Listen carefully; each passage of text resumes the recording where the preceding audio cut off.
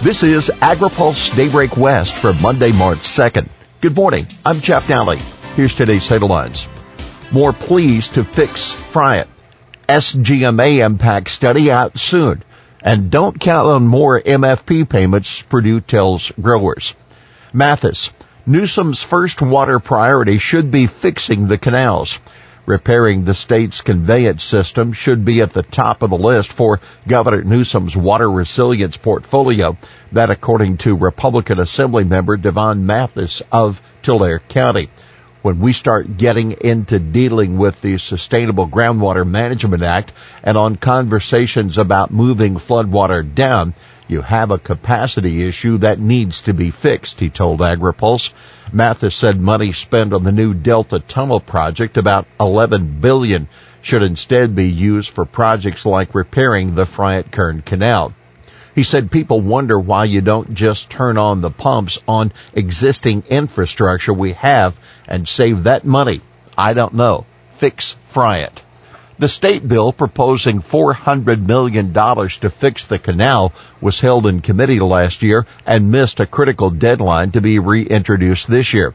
Mathis noted the Newsom administration is, however, considering a deal to split the cost 3 ways between federal agencies and the Friant Water Authority.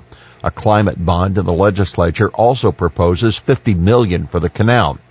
And on that note, Mathis said it is definitely concerning that the Department of Finance has not yet been tracking the potential economic impacts of SGMA.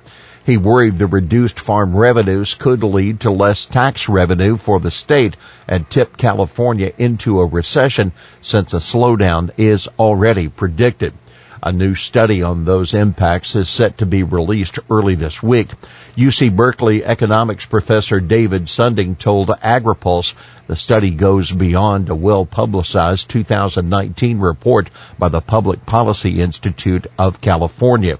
For one, it also factors in changes to surface water deliveries. Sunding found that SGMA will likely result in farm revenue losses of more than $7 billion annually, with the valley's lowest income communities hit the hardest. If that's not scary enough, a study last year found that medieval mega droughts are likely to return to the Southwest. The authors note that these droughts will span decades and are almost assured as global warming comes to dominate the climate here. The U.S. Drought Monitor currently shows 70% of the state is abnormally dry. Reclamation finalizes expansion of the Los Veracruz Reservoir.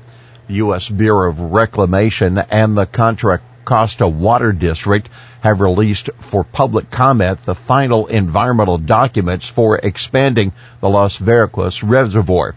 The plan would nearly double the capacity to 275,000 acre-feet while adding new conveyance facilities. The reservoir mainly supplies the Bay Area with drinking and industrial water, but the expansion will allow more water to be stored and delivered via the Central Valley Project to farmers in the San Joaquin Valley as well. Regional Director Ernest Conant said, if constructed, the project would help ensure water is available to meet the needs of residents and businesses, along with Central Valley agriculture, habitats, and species.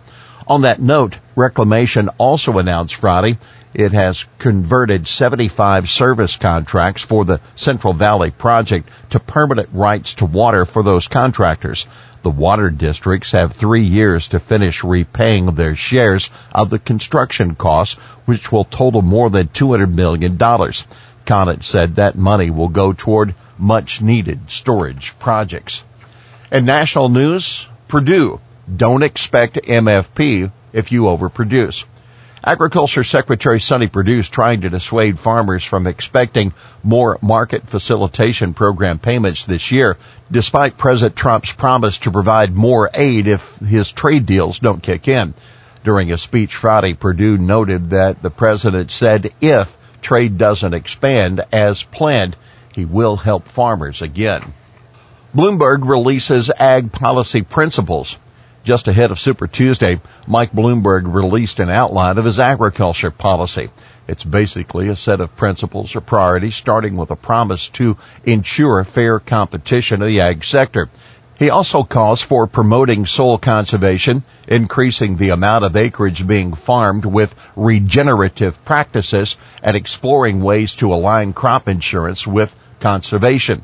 Bloomberg briefly addresses the ag labor issue by proposing to modernize the H-2A visa program to make it work better for both farm workers and farms of all sizes. He also says he wants to expand farm worker protections, including overtime rights. Brits to U.S.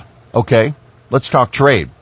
It's only been about a week since Britain published its negotiating objectives for a trade agreement with the European Union. But today is the day the UK releases its goals for a separate trade pact with the U.S. U.S. negotiators say they are eager for such a pact in order to pry Britain away from Europe's restrictive policies on agriculture that bar many U.S. farm goods. But the EU is also in the race to get a trade deal with the British. UK negotiators stress they are committed to conducting both negotiations separately, but also at the same time. That did not set well with some of the EU. Bernd Lang, chairman of the European Parliament's Committee on International Trade last week, stressed to reporters in Washington that the EU will insist its talks with the UK are conducted first. Here's today's He Said It. Many of those million-dollar groundwater sustainability plans are not worth the paper they're printed on.